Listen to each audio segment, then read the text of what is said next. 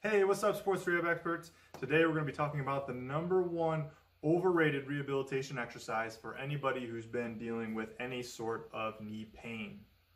Now, you're going to want to make sure that you stick through all four of these reasons that I give you, because the fourth and final reason is probably the most misunderstood and biggest reason of them all of why I dislike this exercise in general and really don't use it that often in the rehabilitation or strength and conditioning world. So what is this exercise, you ask? The exercise is the terminal knee extension, or TKE, a lot of people like to refer to it as.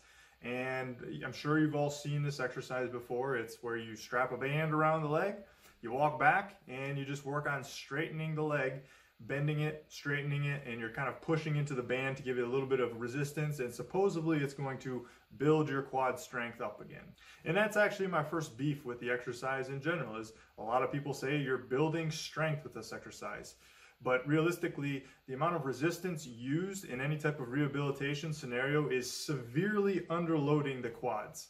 The quads are a grouping of multiple muscles. It's not just one muscle, and it has the capacity to do a lot of lifting. It's a very, very strong muscle, and if you're using these little dinky bands that are in the rehabilitation world, it isn't going to build you any strength in the quad. Plain and simple, okay? Now what it's likely doing, and what I'm okay using it as, is in the acute or subacute stages of someone who's dealing with knee pain or someone who's post-op surgery, and using it more as just like an active range of motion activity or a stimulus to try to build some neuromuscular stimulation, high EMG quad contraction activity type exercise for neuro re-education purposes after a surgery, when we got scarring, atrophy, and swelling that's kind of getting in the way of that nervous system connection with the muscles. So that is an okay purpose of it, but realistically you gotta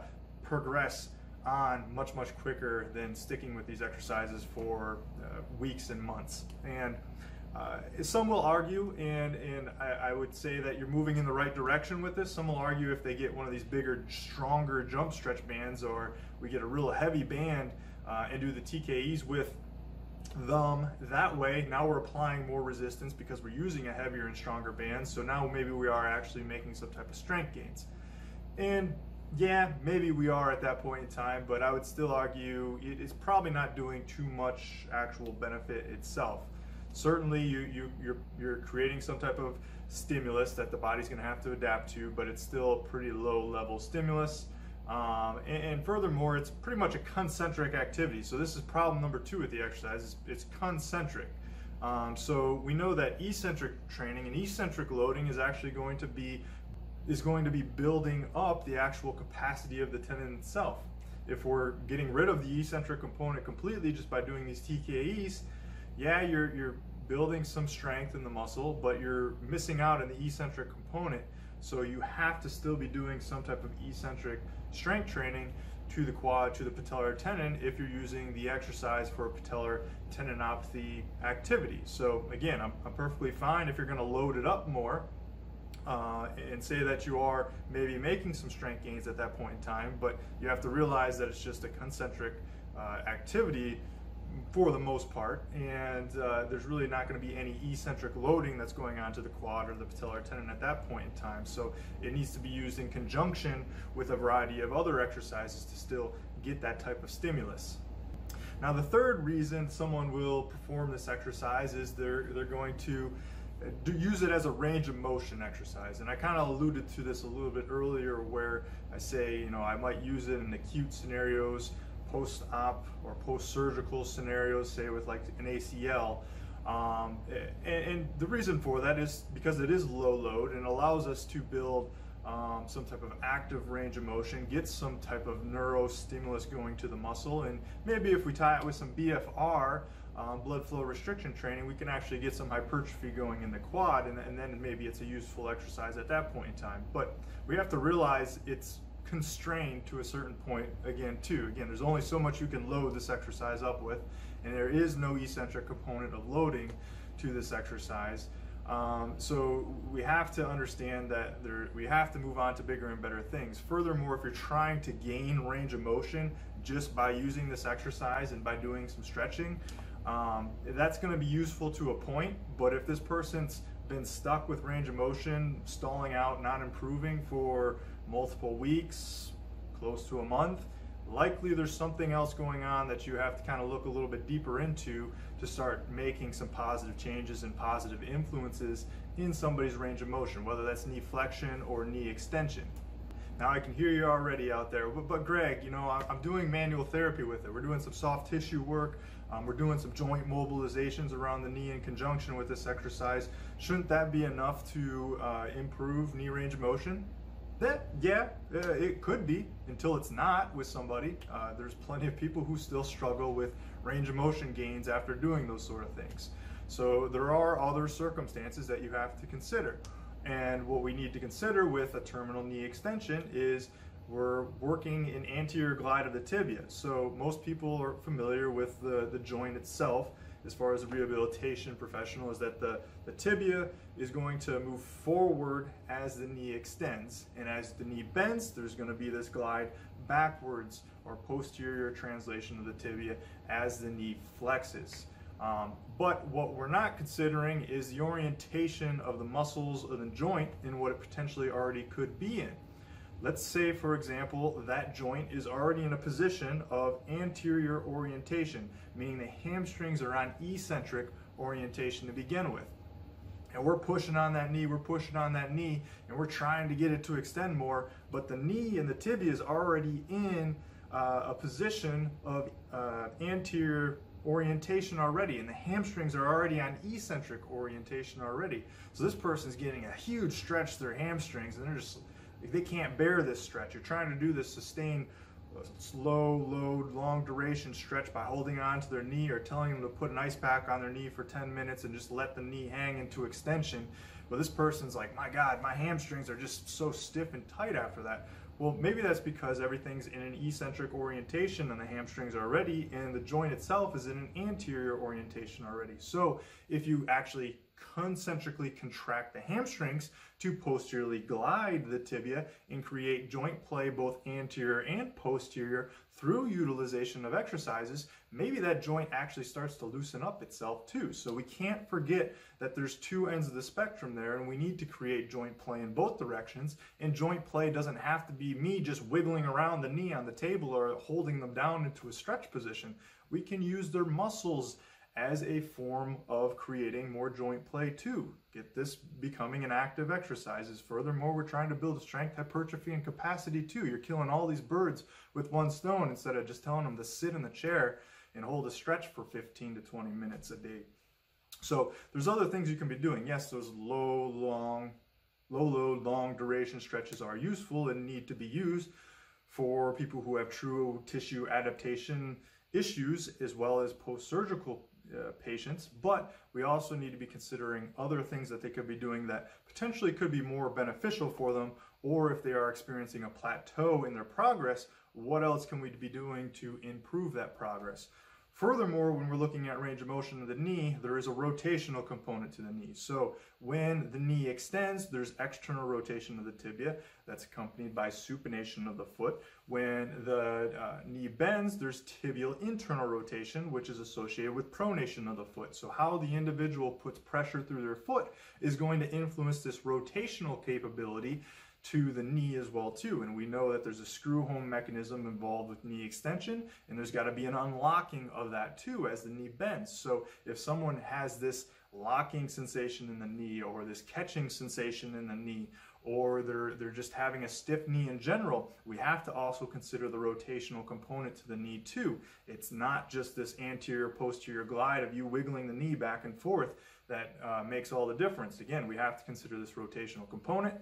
The more active we can make the exercise via using foot pressure with different closed chain exercises can be a very useful thing for the individual to start loosening up the knee. And then finally, the fourth one, the biggest misunderstood aspect about this exercise as well too, is they think they're doing a gait-based activity as the individual is doing a TKE, because the knee goes back when you're walking, right? Actually, it doesn't really. And furthermore, your foot is not flat on the ground when you're walking at toe off either. So you don't actually triple extend through the leg. When you roll through your foot, the knee is still forward. The knee does not fully extend. You're getting hip extension and you're getting on your toe, which resupinates the foot to create a rigid foot and a rigid platform to push off from. And because you're moving horizontally, your knee does not actually fully extend. If your knee fully extends, that means you go from your toe back to your heel if your knee fully extends. And that's just not what happens during gait, because you're always moving forward if you're walking, jogging, running. So I'm going to put a number of pictures up here of showing somebody walking, running, jogging, and the position that the joint actually gets into. And what you can see is that when the heel first hits the ground, that's when the knee is in the position of most extension, but it never actually fully extends. Furthermore, when you transition over top of the leg, it definitely doesn't extend. And then on push off, it definitely does not extend either too. So, and this to a varying degree also happens when you're running. You just don't have the heel strike on a sprinting form. You come down through the forefoot, land on the forefoot, and the knee is co-contracting at that point in time and stays in a slight bit of knee bend and then continues to move forward. So it doesn't actually fully extend. So if you're doing this TKE exercise thinking that you're relating the activity to gait, it's not actually a gait-related activity, because we don't walk with our knee fully extended. We don't walk with our heel on the ground during push-off. So if the individual is having pain when they're walking, running, and jogging, but you're doing this exercise, think you're being specific to what happens during gait, you're actually not specific to what happens in gait at all, and you may actually be retraining poor movement patterns that could actually be facilitating their pain too. We have to think differently, and we have to better understand what actually happens during gait, running, and walking, and understand that the knee operates much, much differently than we like to think with this whole triple extension theory that we've been told in before. Triple extension, sure, for a vertical jump, probably occurring, but the moment you start moving linearly, horizontally, it doesn't actually occur the way you think it occurs. So we have to train the knee in this specific position where it applies force and it transfers force and it co-contracts using the calf, hamstring, quad, glute all at the same time to provide an impulse to the ground to create an equal and opposite reaction to propel us forward. So the knee is a very big, that joint is co-contracting at that moment in time using a variety of different muscles isometrically to hold that position, to apply an impulse to the ground, to get potential energy back up, and to then utilize it in the next step of the gait cycle. So again, if someone has pain when they're walking, running, jogging, and it's pain in the knee, and you think this exercise is going to be specific to them because it involves triple extension, you're actually wrong in the fact that this activity, this terminal knee extension, isn't specific at all to gait. And that's probably my biggest beef with this exercise in totality, is that if you're doing this exercise thinking it's going to relate to someone who has knee pain when they're walking, running, jogging, this exercise is likely going to do minimal to nothing. If you're just focusing on the standpoint of trying to build the tendon capacity back up, okay, that's fine, you can use this exercise, but just remember you need to also eccentrically load the quad too. Probably also need to do some hamstring and calf work and glute work as well. And then furthermore, if you're using it as an acute, subacute exercise for someone initially after an injury to get them moving, or to initially get them moving in the immediate post-op scenarios, that's perfectly fine too. I got no problem with that, but we got to start thinking differently about this stuff. We can't just rely on what we thought was the old tried and true. There's an old saying out there that it's not what we don't know that's dangerous, it's what we thought was true but just isn't so that is more dangerous. And I think that's something with the TKE that should ring true to you a little bit, or start ringing a bell after this conversation. Is that exercise really that useful, or is there a better use of my time? How can I be more efficient as a clinician? How can I be a better clinician? Hey, thanks for watching. Hope you got a lot out of the information in today's video. If you like this type of content, if you could do us a huge favor by liking the channel, subscribing to the channel, and hit that alert button so you get notified when any new videos come out your way.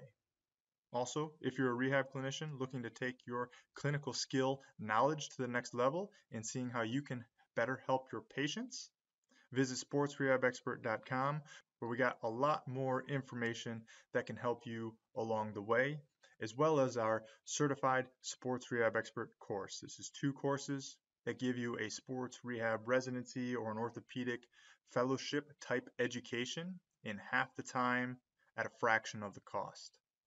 So visit sportsrehabexpert.com to check out these 2 courses. We have the Human Assessment Mastery course and the Full Body Treatment Domination course. And finally, maybe you aren't a rehab clinician watching this video. Maybe you're someone just looking to keep an active, healthy, mobile, athletic lifestyle without painkillers and frequent visits to the doctor's office. If you're located in Ann Arbor, Michigan, you're in luck. Just visit annarbor.physio and you can set up your appointment today. If you're not from around the Ann Arbor or the Michigan area, no worries. We do a lot of online video consultation services from people all over the globe as well too. So you can reach us at annarbor.physio or at sportsrehabexpert.com, and we'd love to learn more about how we can help you out.